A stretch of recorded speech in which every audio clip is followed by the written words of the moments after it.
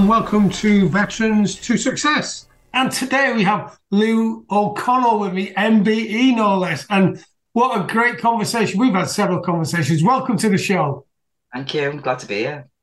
Great. And yes, so, we've had a really interesting chat about the military, how it treats people and what help is available. And one of the things I want to bring through is your skill, knowledge, and wisdom in what you do, what you did in the military, and now what you do in your time out of the military.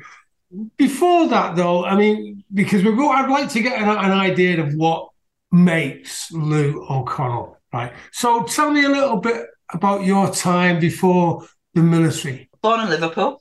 Back in a long time ago, back in 1977, and all my family are from Southern Ireland. So I think a little bit later we moved back to Ireland for a couple of years. So we spent about 4 years in Ireland. Then came back to Liverpool, and my dad's a labourer, so I think there was job shortages and stuff back in the 70s and 80s. So came back to Liverpool. And then, so I basically spent my time and grew up in Liverpool until 19 before I joined the army. I think, it's kind of like, how do you lead into this bit? It was a tough old 19 years, if I'm honest. So while we were living in Ireland, my older brother, who's just about turned 7, was unfortunately killed by a car crossing the road. And then when I was 13, my mum died in her sleep suddenly. So lots of, I suppose, lots of childhood bereavements, of cousins have died, grandparents have died. So stuff that you don't really expect a young person to experience. But, looking back now, if I'm honest, it's kind of led me on the path that I've come to and to the place where I am now. When Mum died, the adults thought it'd be really good for me to get involved in some kind of hobbies and stuff. And at the time I was doing martial arts. So that was already going on, and I was loving that. And then one of the family friends was an adult instructor in the Army Cadet Force. Right. So they thought it'd be a good idea for me to join the ACF up there in Liverpool. And I've got to say that was the absolute making of me. And that's what led me into a military career, because I've got no military apart from back in the war. There's no military connections at all in my family. So yeah. Wow, brilliant. Thank you. So thank you for sharing that the cadets was your bridge, I suppose, into the military. And that must have been really tough, a tough period for you with losing your brother and then your mum at such a young age as well. You were 2.5 when you lost your brother, were you? Yeah, 2.5. So I don't remember my brother. And now the days are going on, I hardly remember my mum. But I think obviously that was to kind of to grow up with bereaved parents. Because they were only in their mid-20s when Paul, my brother, died. So, so they were only young. Yeah. To grow up with them and them having to kind of bring up a toddler and then moving to England and all of this kind of stuff. So it was a lot for them to deal with as well. And plus the fact, so your dad's over here as a labourer with you and he's on his own effectively, isn't he? Well, my dad at the time was working away as a labourer, so he came home, and unfortunately it was on my dad's 40th birthday that it also happened, to, talk about coincidence. Yeah. And he had to basically give up working away, which was paying, I'm guessing, a lot better than what working in Liverpool was, and re-establish his kind of contact back in Liverpool so that he could be at home with me. So, it's a lot of upheaval. Yeah, and I mean the thing is that there's lots behind that. I mean, I know what we've been talking 5 minutes or so, and from where you were then to where you are now, it's totally different. And at that time, that must have been really tough for you as a young girl as well. So then fast forward to age 19, and you've joined the cadets. Then what's the thinking behind then? What do you want to do next, and what gives you the inspiration? Well, you know what? I wasn't bad at school, so I got the grades and could have gone to uni. But I didn't want to go to university. It wasn't it wasn't for me. And also, I didn't really think I was clever enough, if I'm honest, looking back. So even though I was getting the grades, I didn't feel that I was clever enough to go to uni. And there's nothing that really struck out for me. So I loved being in the cadets. I literally spent most of my time in there. If I could get onto any of the weekend camps, I'd be there. If any of the Yeah. evening, any additional stuff. So, and you know what? And looking back, I was running away from the stuff at home. I was running away Yeah. from the bereavement. I was running away from all that. But it gave me a sense of family, a sense of fun, a sense of so I say discipline, but not then that harsh, discipline, just routine. And then one of the adult instructors was they call them APs, and I didn't really understand what they did, but he was in the Royal Artillery, if I remember rightly. But at some point, he did a stint kind of attached to the military police. Right. Um, Okay. and when we were talking about, I was like, "Right, okay, I'm going to join the army." Initially, I was going to join the army as an officer, which is why I stayed and did my A levels. But Yeah. then some toffee officer told me, basically said my eyesight wasn't good enough. But I'm thinking this accent wasn't good enough. I don't think my eyesight had anything to do with it. You Right. know what I mean? Because Okay. my eyesight was good enough to get me in the army. I don't know why it wouldn't have been good enough for me to be an officer. Do you know what I mean? But you think, was it the mid 90s? So Right. Okay. yes, it's all about this, and this wasn't going anywhere, and it still hasn't. No. So yeah, that adult instructor was like, "Do you know what? You want to join the military police?" And I was like, "Mm." And at the time, I was a little bit, I was very shut off and a little bit of a hard ass, if you were to put it that way. I thought I Yeah. was tough as nails, but tough on the outside, big softy in the middle, but you never got into the middle. And I thought, okay, let's go to the military police, and let's get paid to be a bitch. Okay. Yeah. Okay. So I remember my experience with military police, and I actually, I remember when I was in Germany, I wanted to be arrested by the military police Okay. because because we were having a bit of a laugh after we come out of a nightclub, and we were just running down the high street with some wheelie bins. Yeah. And, it was harmless. We weren't robbing anyone or doing anything like that. But the German police got us, right? Oh. And they were going to give us a hard time. And I just said, military police. And you go, okay. And they did give us a bit of a down the banks. And I had to go and speak to the Sergeant Major on Monday morning. It was a lot better than an armed police in the Germans was going to treat us. So, yeah, I mean, there's a good and bad in the military police. And at the end of the day, you got a job to do. And you were being paid to be a what? To be a Well, no, that's what it's hilarious though, because that's what my idea was. Because I was this cocky little 19-year-old. Yeah, come on, let's go join the army. I'll get paid to be a bitch. And do you know what? I was absolutely the opposite. right. And it took. So I did it nearly 8 years, and it took me 7 years to make my first arrest. And not because I was avoiding them, but because I had other ways of dealing with them. It's like on a Friday night where the guys were a bit pissed up. Do you know what? I look at them and go, it's not like I don't get drunk, is it? So I'd have the what they used to call the battle bus, the big bus with the cage in the back. Yeah. And before any fighting had started, I'd just be like, come on, get in the back. I'm going to drive you. I'm going to drive you back. I won't. And like, oh, don't, not to the guard. No, I won't drop you in the guard room unless you're a bit of a tit. And then you get a bit of gobby, and if someone got a bit gobby or call me a name or abuse me of any time, they get dropped outside the guard room because obviously what'd happen. I didn't even have to open my mouth. The corporals in the guard room like, "What are you doing? Getting out there?" So I'd be like, whereas if they were decent and they just took the lift, I'd drop them around the corner, off they go, no rest needed, no mounds of paperwork. What's the point? And also, why wait for the trouble to start? So as I say, I wasn't a bitch, and I was more interested in why people were doing what they were doing, and a lot of people were doing things wrong because of welfare reasons. So people going AWOL because their girlfriend had a miscarriage. Yeah. People stealing things because they had to pay for something for their family, and I'm not saying it's right, but there's always something underlying as to why they were doing what they were doing, and it wasn't just because they were arses. And that's interesting because when I work with clients about money issues and stuff, whether it's to invest a lot of money or actually I'm just giving someone a bit of coaching on how come you've got like this. Everything happens because of a set of circumstances, a consequence of And it's great that you were able to look at that and learn a lot. I suppose being in a position of the military police where you see a lot of stuff because there's all sorts of stuff going on in soldiers' lives and RAF and Navy, whether that be male or female.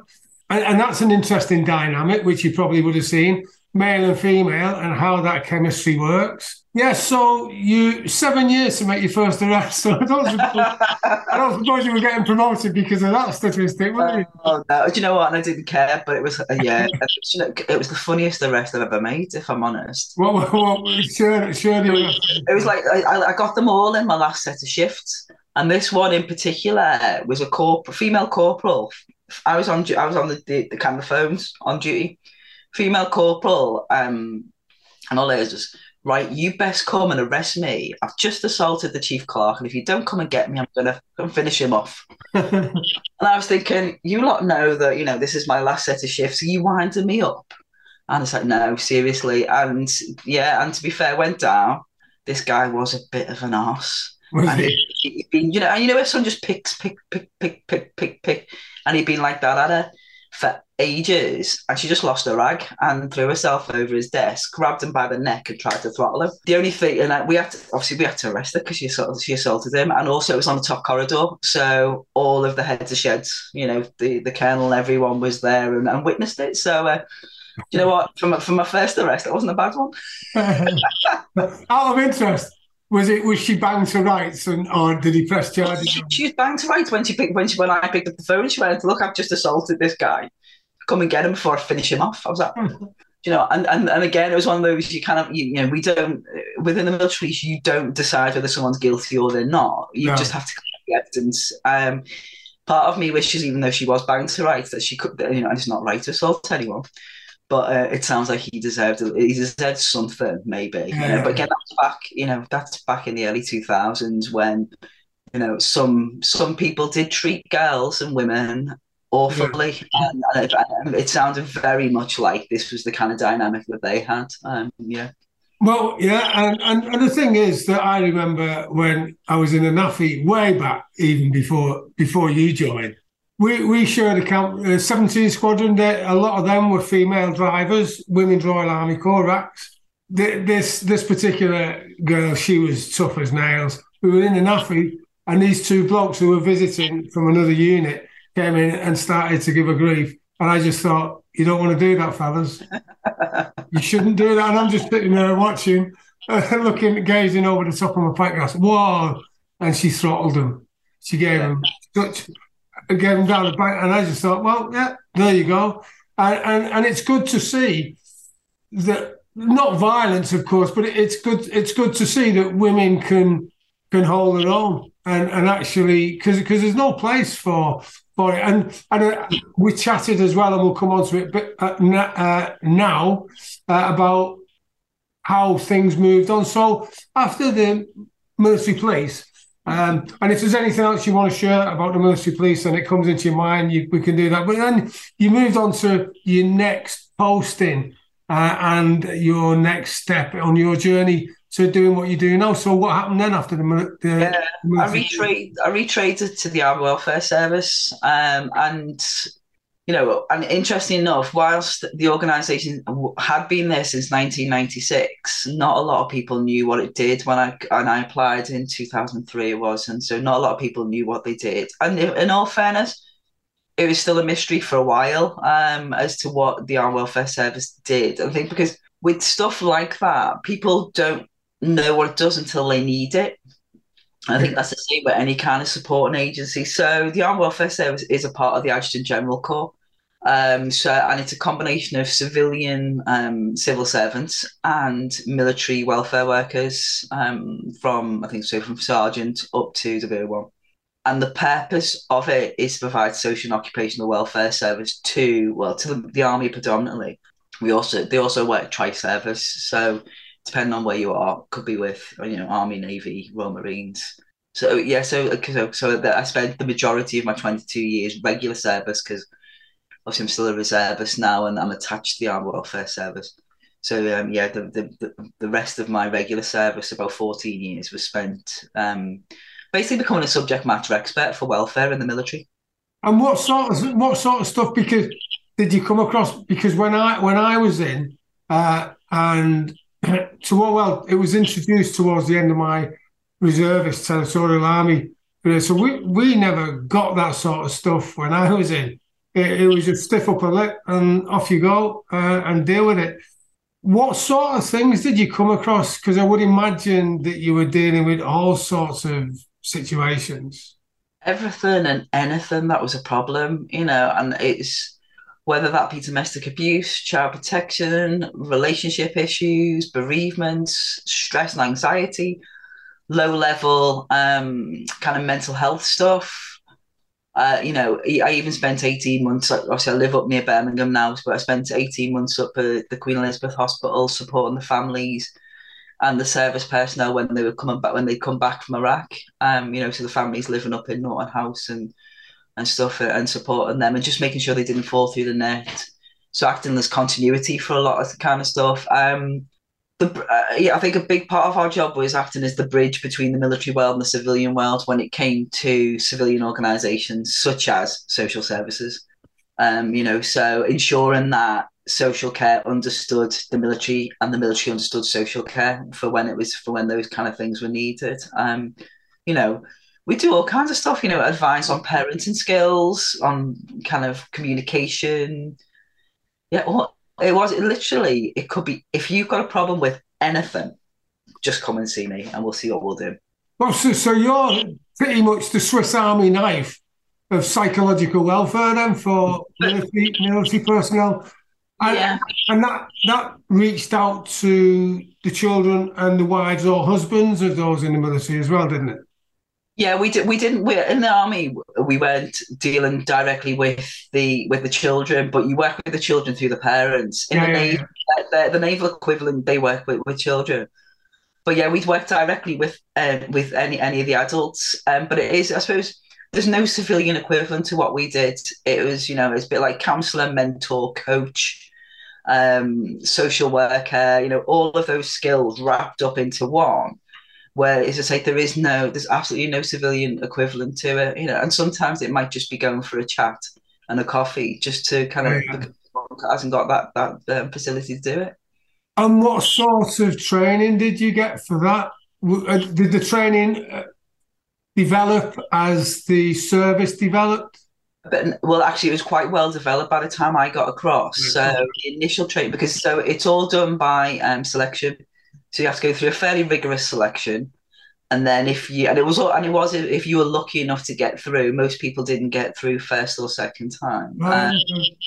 You'd then go on a 6-month residential, and almost a bit like a first year of a social work degree chucked into it, where you do, I think it's about 2 or 3 months in the classroom, learning all about kind of theories about human behavior, people attachment theory, all of those kind of things, and then you go out and you do. I'm sure it was about 3-month placement where you'd be out there on the job doing it, and then you just come maybe a week of consolidation. But then onward going.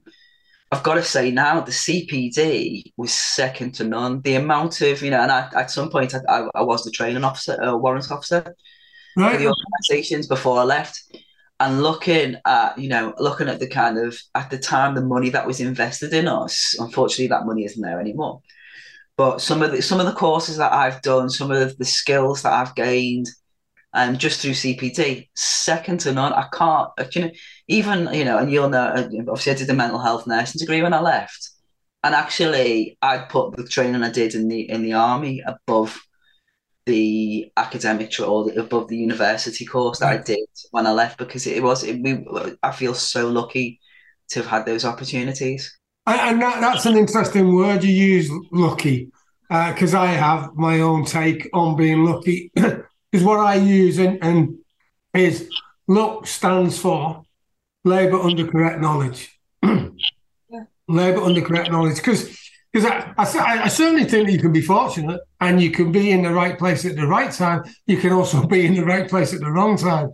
And you'll know that of being a monkey, a military police, that people often get Caught in the right place, Definitely in the wrong place at the wrong time.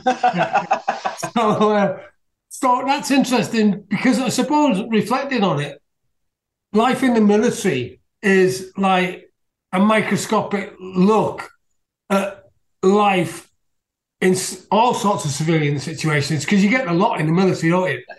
Yeah. You get violence, which actually is, in the strictest sense of the word, is what we're trained to do. Yeah, and then how that can present itself outside of a combat zone, where that sort of mental agility is lost, and you're not able to deal with things, and you just get trapped. Does that make sense? Yeah. But I think also, interestingly enough, and again, it's that civilian view that, oh, it's okay. Domestic abuse happens all the time in the army, and violence happens all the time in the army or the military because that's what they're trained to do. And actually, that's not an appropriate response either. Because if you think about it, military personnel, yes, they're trained to be violent, but they're also trained to not be.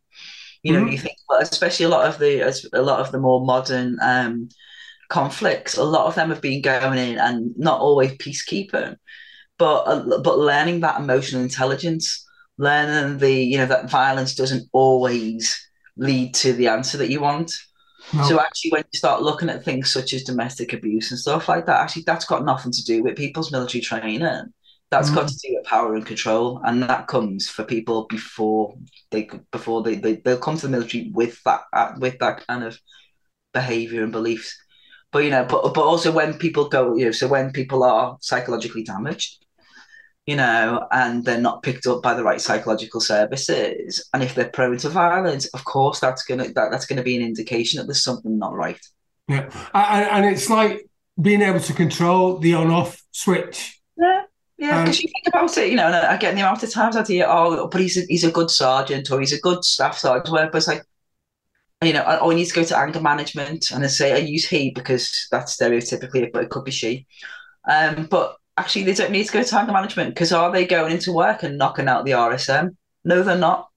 So actually, they can control their anger. They can control their violence. It's something different when it comes to domestic abuse.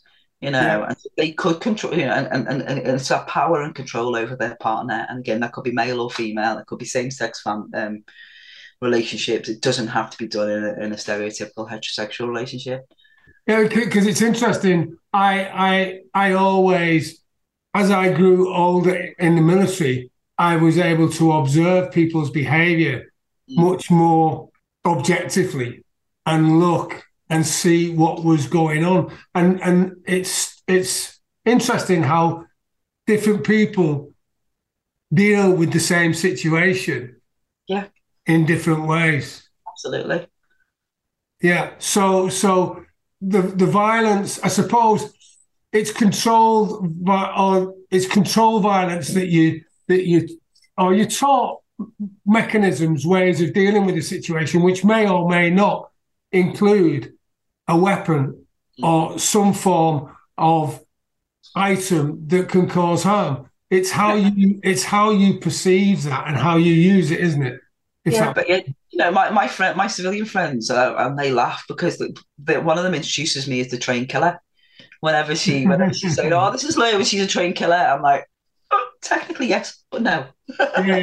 And I mean, I would much rather use dialogue to solve an issue. You only need to look around the world at the minute without honing in on one particular place. The fact is that there's lots of stuff going on that could just be solved by having a cup of tea and a biscuit. Hopefully, yeah, that's it. And understanding each other, I think. Yeah. And that curiosity to find out about other people and other ways, and doesn't mean that you need to kind of back down and go, "Oh, you're right," or whatever. But I do, and again, I think if I look at the successfulness between kind of the male and the female military police people in not arresting people or in dealing with situations, the women, the female, we'd always not talk people. We would talk people down, and not because we Right. were scared of conflict, because it doesn't need to go that way.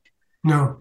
It's it's the de-escalation skills that I saw a lot more from my female counterparts than my male counterparts, because ego was getting in the way. That whole come on then, come and get me kind of stuff. Yeah. And then that's gonna wind up someone, because it's winding me up. So, and I think that works, and then that's why so many transferable skills into the welfare world, because when people come in, they're ranting, raving, crying, they're emotional, because whatever's going on for them is really impacting on them.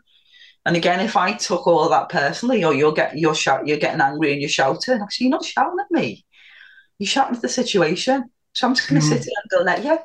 And I'm going to let you do what you need to do. And then once you've done that, we'll then start looking at what the solution is, or what the problem is, or whatever.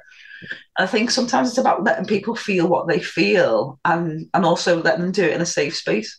Yeah. The escalation skills, you can't, you absolutely can't. They become soft skills, don't they? And they are absolutely not soft at all. No. And I remember there was an investigation in my camp. I was only about 19, 20 at the time in Osnabrück, and we had a male and female come in investigating from the SIB, and which is, I suppose, is the military version of this CID. It was like good cop, bad cop, and the fella was really sort of stern, the alpha male.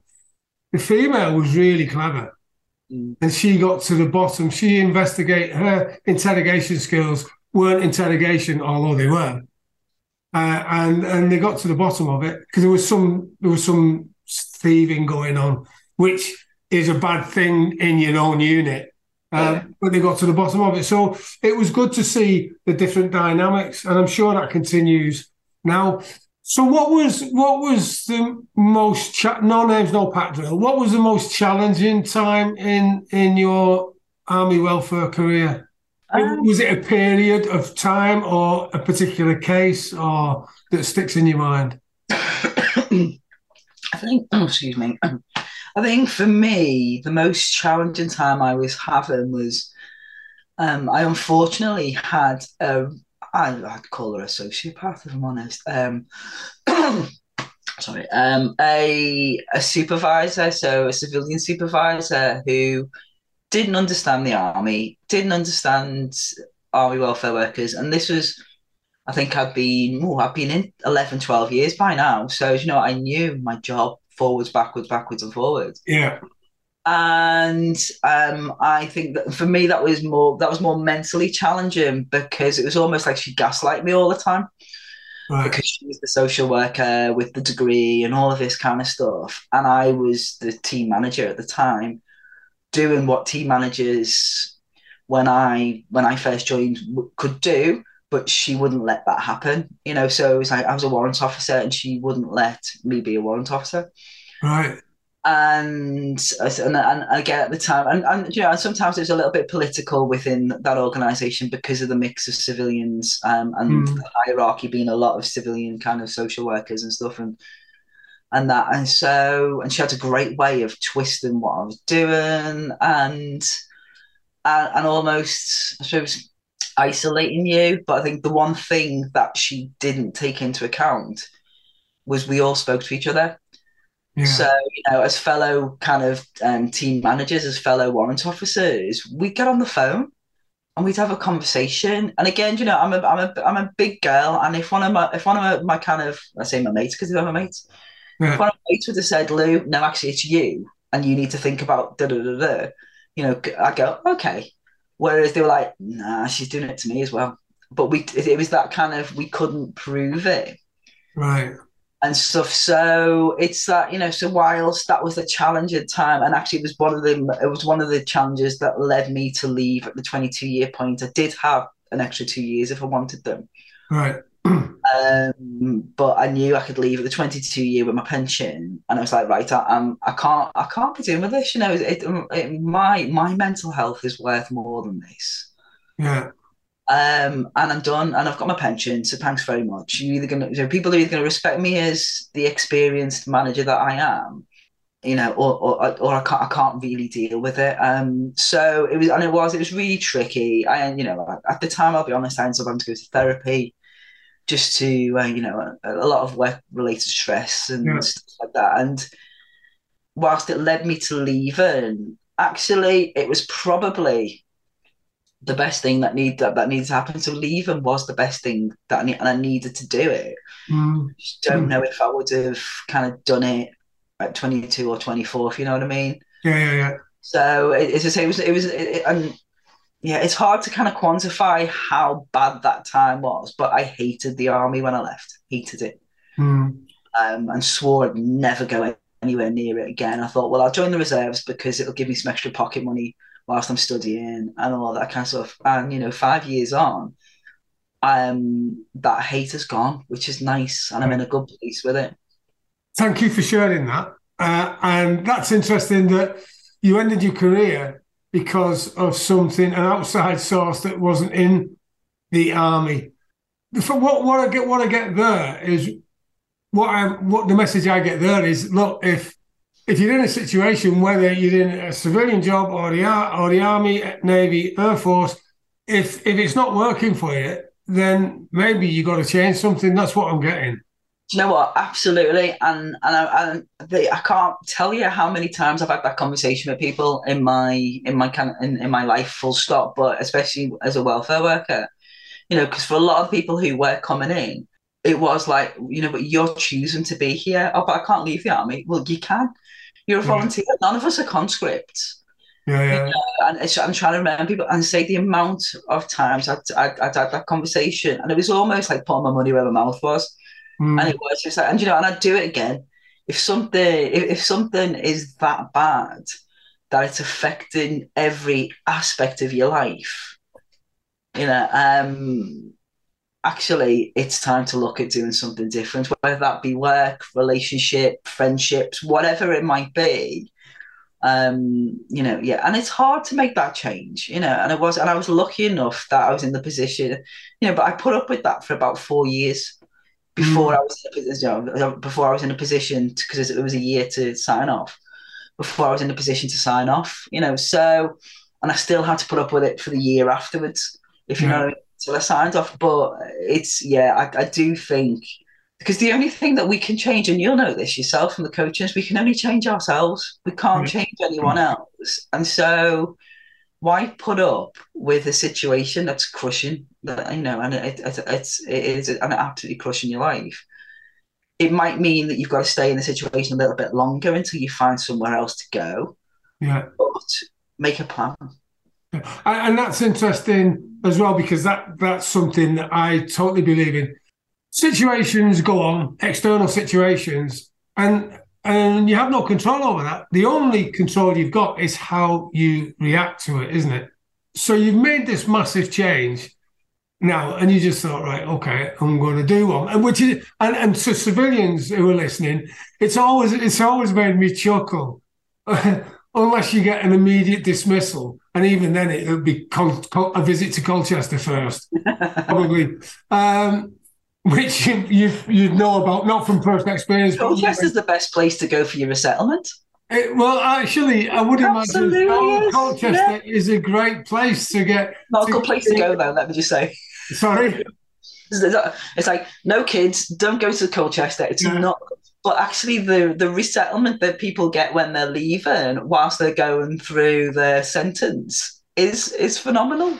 Yeah, because the army's got a lot of money to spend on training. Well, maybe not as much as it used to, but it certainly does do good training. And so the fact is that you got to give a year's notice. That always makes me chuckle. People think, oh, I've got to give 3 months' notice. That's a long time. Have a go at a year's notice, because your promotion is going to stop. You'll get treated differently. Well, I found that I did. Not in a particularly nasty way. I didn't get any of the Gucci jobs. I didn't get any of the good jobs. I got the other stuff, I suppose. But I was I was pretty good at what I did, so I still got good jobs. But the fact is that I know some people who weren't as fortunate did get sidelined. So Why waste time on someone that's leaving? I get it. yeah, yeah, It's not right, but I get it. yeah. And so you jumped ship. How did you find the transition? Um, I think I took advantage of everything that was offered. Um, because I was going to uni, I didn't really feel like I needed that much support finding jobs, doing courses. I've got qualifications as long as my arm.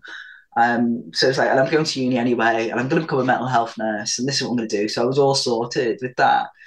I did sign off before I left the military police, and actually, I got the transition had developed a lot more, a lot since then. It was literally, when you do the career transition back when it was like 2002 or something, it was literally girls became beauticians and hairdressers, and boys became so Yeah, that's what that was set up for. Whereas when I did it this time, it was more set up for people to be able to just look, and I think it was more looking at skills and actually helping you unpick what strengths you had, what you were interested in, and then maybe direct you down the kind of jobs that you'd be more suited for. And then linking you in if you wanted to, with kind of support with getting jobs and you'd have that for 2 years and stuff like that. But again, that was fairly wasted on me because I'd gone to university. yeah. But if I'm honest, my difficulty with transitioning didn't come until about 2 years, well, about halfway through my degree. So Right. almost 18 months, 2 years after leaving. And the transition wasn't difficult because, excuse me, because jobs and housing and stuff, for me, it was more about the psychological bit. So it was the identity. I didn't actually know who I was. I wasn't sure how to, and people ask you, who are you? What do you do? I wasn't sure how to even introduce myself anymore. But a lot of that was due to overload. I'd literally started a degree and never took a day off, which wasn't good. And it was like, well, am I a veteran? I don't even know who Lou was before becoming a soldier. I used to be in the army. Am I still in the army? I'm a reservist. Am I a student nurse? Am I and that for me that was the kind of that was when the struggle came in. But it was almost too late to get any support from the military because the support lasts for 2 years. But again, I didn't need any support getting a job. I needed a bit of coaching, really, or so. And that, from what I understand, and it wasn't there when I was going through, and I don't think it is now. That's the bit that was missing for me, was just that little bit of coaching to help me find out who I was now. And I was lucky enough that I've got one of my old staff, actually one of my old staff members, a civil servant, left the MOD and is now a kind of, I suppose, a life coach, if you want to call them that. And I was lucky that I went and got some coaching from him, actually, and it really, really helped me. Oh, brilliant. Well done. Well, and that's so important, isn't it, to get the support that you need at the time. Yeah. What I found is that people often become their own biggest problem creator. Absolutely. Absolutely. And do you know what? I'm the biggest one of that. Yeah, yeah. I think we all are at some stage in our lives because stuff happens, and when it happens, you can either deal with it or maybe you don't feel you've got the ability to deal with it just at that time. How do you deal with failure now? It's interesting because back in the day, I was being crushed by failure, and that was a big fear for me going through the army. Was I've got to be perfect. I've got to do this because I can't fail, and fail was a word that I just wouldn't even have in my vocabulary because there's such a big fear around it. Whereas now, and especially since, and I've been a coach now for about 9, 10 years, and almost kind of going on that journey yourself, it's like they say, was it first attempt in learning, isn't it? So actually, I don't use the word fail. I just look as it's a case. Okay, do you know what? I tried that. That didn't work. Let's try it something else, or let's try it but a different way. But it's that, and it is that good old thing is, if you keep doing what you've always done, you'll get what you've always got. And it's remembering that and go, well, if I keep trying the same way, I am gonna fail, for want of a better word. But I think for me, having dropped the need to be perfect, actually, I don't fear failure anymore. I just see it as okay, it's a learning opportunity. You look at job applications and interviews. I remember my first ones going, oh, really scared. And what if I don't get it? And I'll be homeless. I'll be this, I'll be that, I'll be all that. And now it's like, do you know what? Let's put the application in, see what happens. If I get through to interview, brilliant. Let's do the interview, see what happens. If I don't get it, I'll learn from it. If I do get it, brilliant. And then make a decision, do I want the job? And so, but for me, it was about overcoming that I need to be perfect. And of course, the other way of looking at it is failure is the feedback of champions. Yeah. And I've failed a few times, in fact, quite a few times, and it's from the lessons that I've learned that's enabled me to do things differently and better next time. And I suppose it's what it all boils down to is getting to your target in the end, really. Well, they say you don't learn out in your comfort zone, do you? Yeah, so actually, you've got to put yourself out there, and that might mean that you fall on your ass. But like when you were a child, you never thought, "Oh, I'm down here, I'm never getting up." You're like, yeah, no, exactly, and just keep taking those steps forward, even if they're tiny little steps. Yeah, rather than go backwards. Exactly, and I know from what you say, I've picked up that you've made quite a few good friends along the way, and now you also are building your network. How important do you think having a good social and business network is to enable you to get to where you want to be in life and business? Do you know what? I think you can't do it by yourself, and that's the one thing that I've learned, and I think the military helps you to learn that, because sometimes it isn't what you know, it's who you know. And that's not about, you get into positions that you shouldn't be in, you get promoted or whatever because you got a mate. It's actually, even now, if something comes up in work or at home, and I'll be like, oh, do you know what? I know someone who can help me with that, or who can just give me a little bit of a steer. Or if they can't, they can point me in the right direction. And you just reach out rather than floundering or, and I think I'm now starting to learn the benefits of it in business. Because my little part-time business has been a side hustle for a number of years, but I want to move it into full-time. And that's how we kind of connected, isn't it? I'm now learning the benefits of a business network and support that way. But I think you can't really put into words how valuable having good. You've got to make sure it's good support, because you can get drawn down to, oh, pay me thousands of pounds and I'll sort this out for you, or I'll do this for you, and they won't. So it's good. It's having good people around you, and that's a very good point. Actually, I know that I've spent a lot of money on the training that I've done, and some of it, using the old term, I've pissed a few frogs. I know that there are people who, especially to guys who are coming out to the military, male and female, they get promised these empty words, really, to say, oh, well, you pay this and we can do that and we'll train you. And a lot of the time, it doesn't happen that way. And they might do a few hours training, but then after that, there's no ongoing support. And that's why, as you mentioned, we met at the business network that I've set up, is because I believe that network is great. And it's the old adage, like, if you had a problem in the army, it wasn't a problem after you told your mate, because everyone knew. And it was a problem, it was a problem halved, or it was less than half, because everybody knew. And they come up and say, what's the issue, mate? Come on, let's sort it out. And then it was just sorted. And that's what having the network is all about, in my eyes.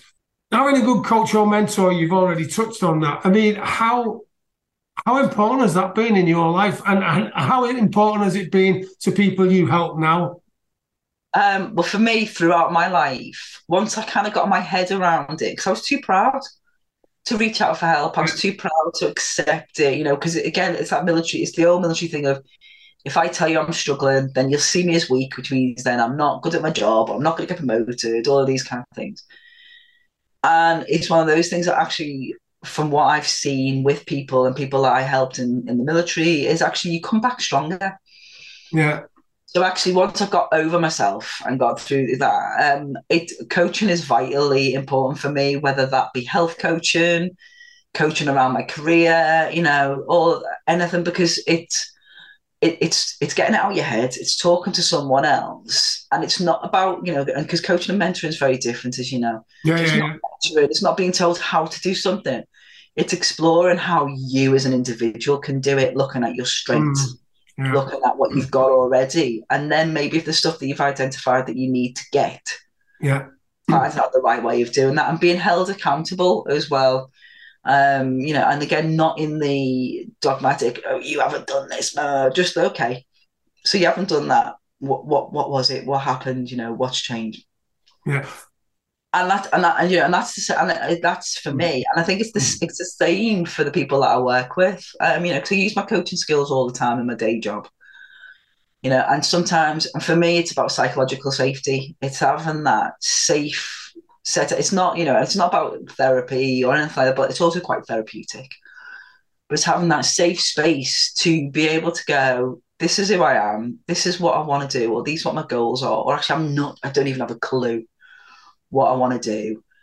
And then having someone just hold you safely and work it through and not judge and not go, oh, you should be doing that, or I can't believe you did that, or any of that. And then and then going, okay, so you said you want to do this, let's kind of hold you accountable. So almost having someone to check back in with.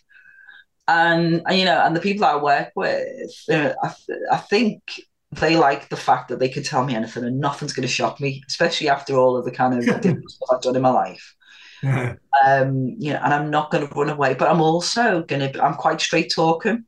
Yeah. So, if you need to be told something, I'm going to tell you it in the nicest possible way, because again, sometimes we get in our own way, don't we? Yeah. And people going, oh yeah, that's a brilliant idea. And I go, is it really? Is that realistic? And just checking that out, and to allow people to have clarity. Yeah. And I remember, because I picked up on what you said there. There's a difference between coaching and mentoring, which there is clearly, and some people get it mixed up.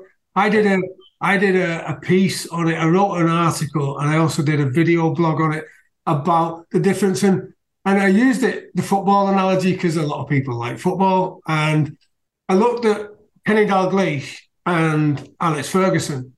And Alex Ferguson was a great player, coach, right? And the manager of players. Kenny Dalglish was a great coach and mentor.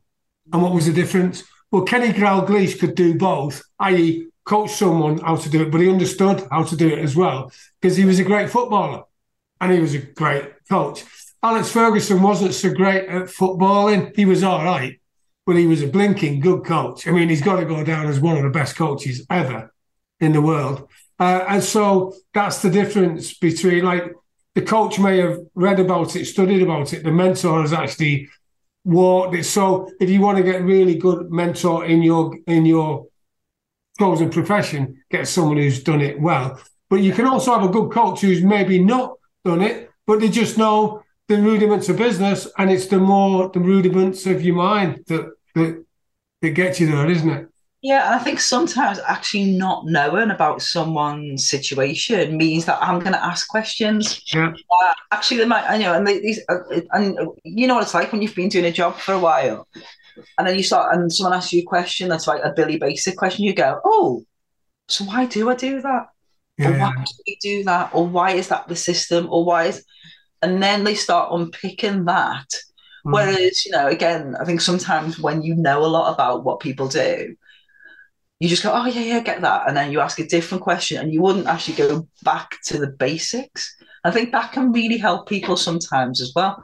But I think that there's a benefit to all of it. It just depends on what people are looking for. And, it's like I can mentor people in my old job because I know it's standing on my head. I think I'd rather coach them Yeah. because, again, it's not about me knowing it and me being there, but it gives you that little bit of empathy, I suppose, and that little bit of understanding. Yeah.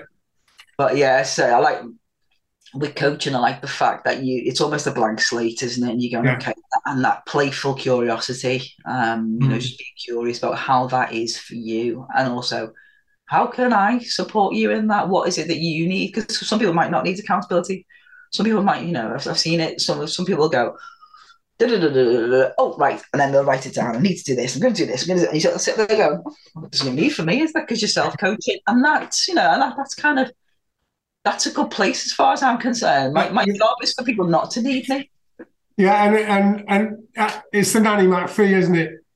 When you need me and don't want me, I'll be here, and when you want me and don't need me, I'm off. That's it. And I like that because these are skills that that we should people. I think everyone should learn coaching skills, and then and we could peer coach.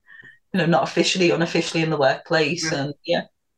And it's always interesting when people you see on the internet or you get emails on how to make £10,000 a week, easy as that, dead easy, and it's just going to happen overnight. Well, it might do if you've just got something that's so exclusive and unbelievably good, and you've got a team around you. But if not, and you're starting on your own, well, maybe it's going to. I know that you can become financially free in about 7 years if you've got the right stuff.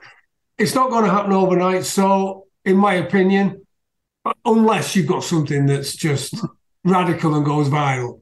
So it does take time. So if you're listening, and I'm sure you'll agree, won't you, Lou? Rome wasn't built in a day. No, and also don't fall foul of those people who are going to tell you that. Yeah. Because actually, they're making 10 grand a day because they're getting your money.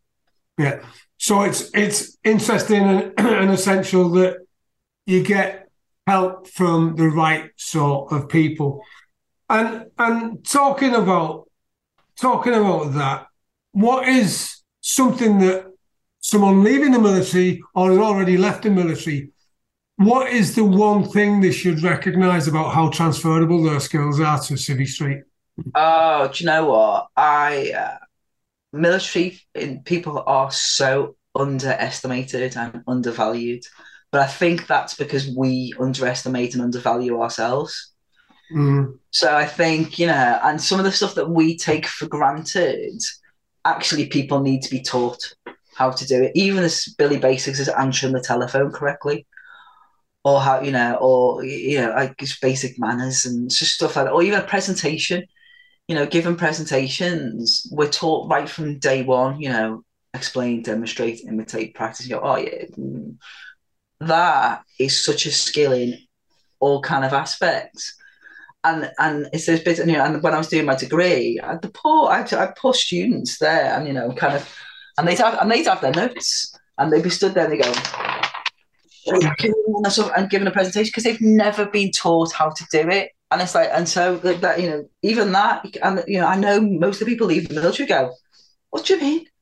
Presentations, I'll stand up and talk to anyone, I'll do this, because that's what we've been taught right from day one. Yeah. So it's about, and I think, for me, it's about kind of, there's probably more than one. It's about making sure that you network, talk to get part of the veterans community, especially the business community, whether that be you go into business yourself or you're going to go and work, because actually the contacts out there are amazing and the support out there is amazing. And I think the veterans community has gone to the fact of, well, no one else is going to help us, so fuck you, let's do it ourselves, and actually together we're stronger. Yeah. So network within the veterans community. Don't just think because you're getting out, I'm going to cut the military off altogether, because, I don't know anyone who has successfully done that anyway, because, that's a whole transition piece, isn't it, in your head? Mm. So network, don't underestimate yourself, and actually speak to some, there's lots of experts out there that can help you transfer your military skills into civilian speak and have confidence. It's a little bit like, on mine, I'm now a learning and development specialist. am I? Well, yeah, because I was a training warrant officer for a couple of years and I've been Yeah. delivering training and I've done all of that. But initially, for me to put that on my LinkedIn, I was like, oh, that feels really uncomfortable because I'm not. Like, yes, you are. No, so it's just those bits. Right. And you've said it a few times. You're really lucky you are. So if I just summarize what we've talked about, right? So at the age of 2.5, yeah, yeah, the tragic loss of your brother, then your mother, your father came, had to come across to Liverpool, and family life was tough. You joined the cadets. You didn't want to go uni, even though your qualifications were all right, because you had imposter syndrome and didn't think you were good enough.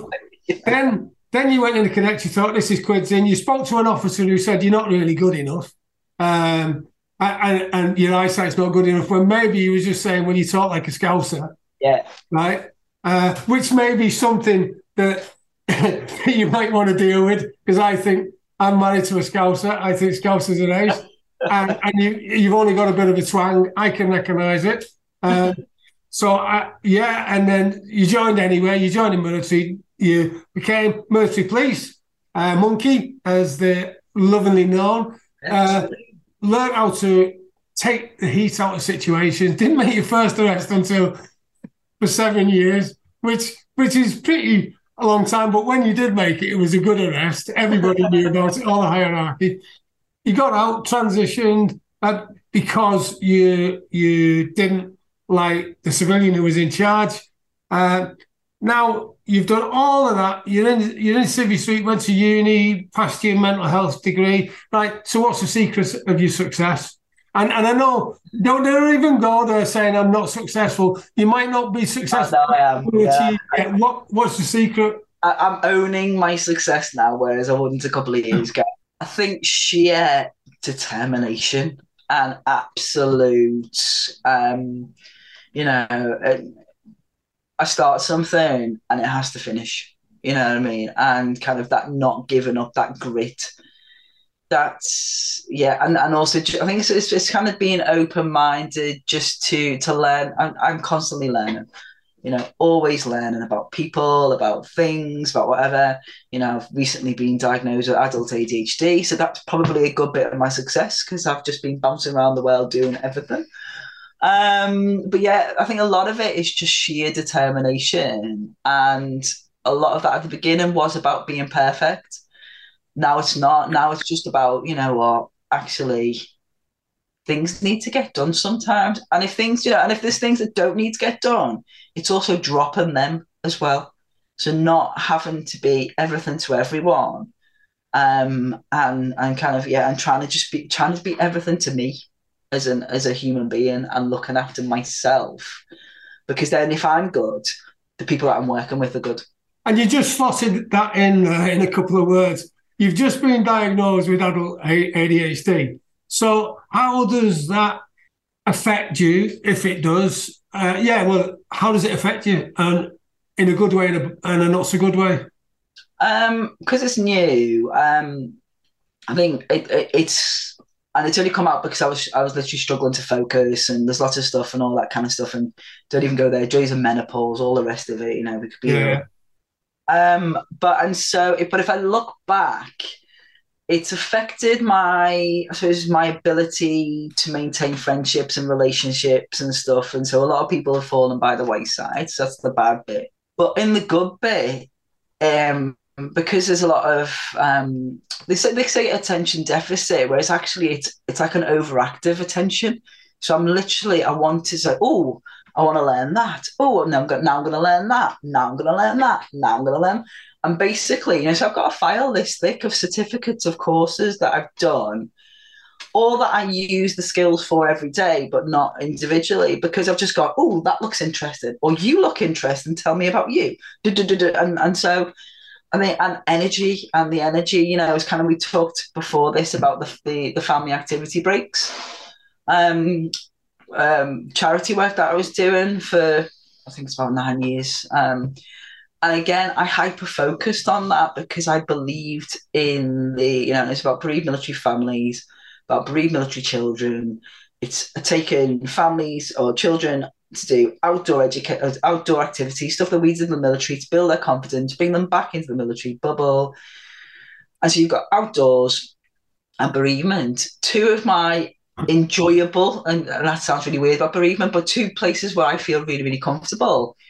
And I hyper focused on that, and I worked my little butt off for all that time. And that was a lot of that was AJC, because I had a full-time job as well. I was running my side gig. I was doing something else. I had friends that I was doing all of this as well as that. And that's commendable, and that's actually what your MBE for, isn't it? To get an MBE is a massive achievement, so congratulations. Yeah. And that was all to do with this. So just touch on that a little bit more. What sort of stuff did you do? So I started off as one of the first volunteers on the pilot project, and it was and the whole thing was organised at the time by one major, actually a monkey, and she was given the job of organising, and this is like kind of getting, recruiting volunteers, sorting out the camps, finding locations, sorting out activities, interviewing volunteers, training volunteers. And so I kind of just thought, oh, well, I'll help you out for the next one. Because I thought, I love this. I'll be back here every year if I can. I'll help you out. So that helping out turned me into, I suppose, the equivalent of a volunteer coordinator. So I recruited volunteers, interviewed them, helped train them, booked the training kind of places, allocated the volunteers to the various camps because they're in different parts of the country. And say that was the bit that would be done outside the camp time. And then when the camps were on, they're about a week in length, I volunteered on the camps, either because we had like a bereavement support specialist there, so either doing that role or as the years went on, actually running the camp itself. So as I said, I did, and I think, was it 7 or 8 years? I can't remember now.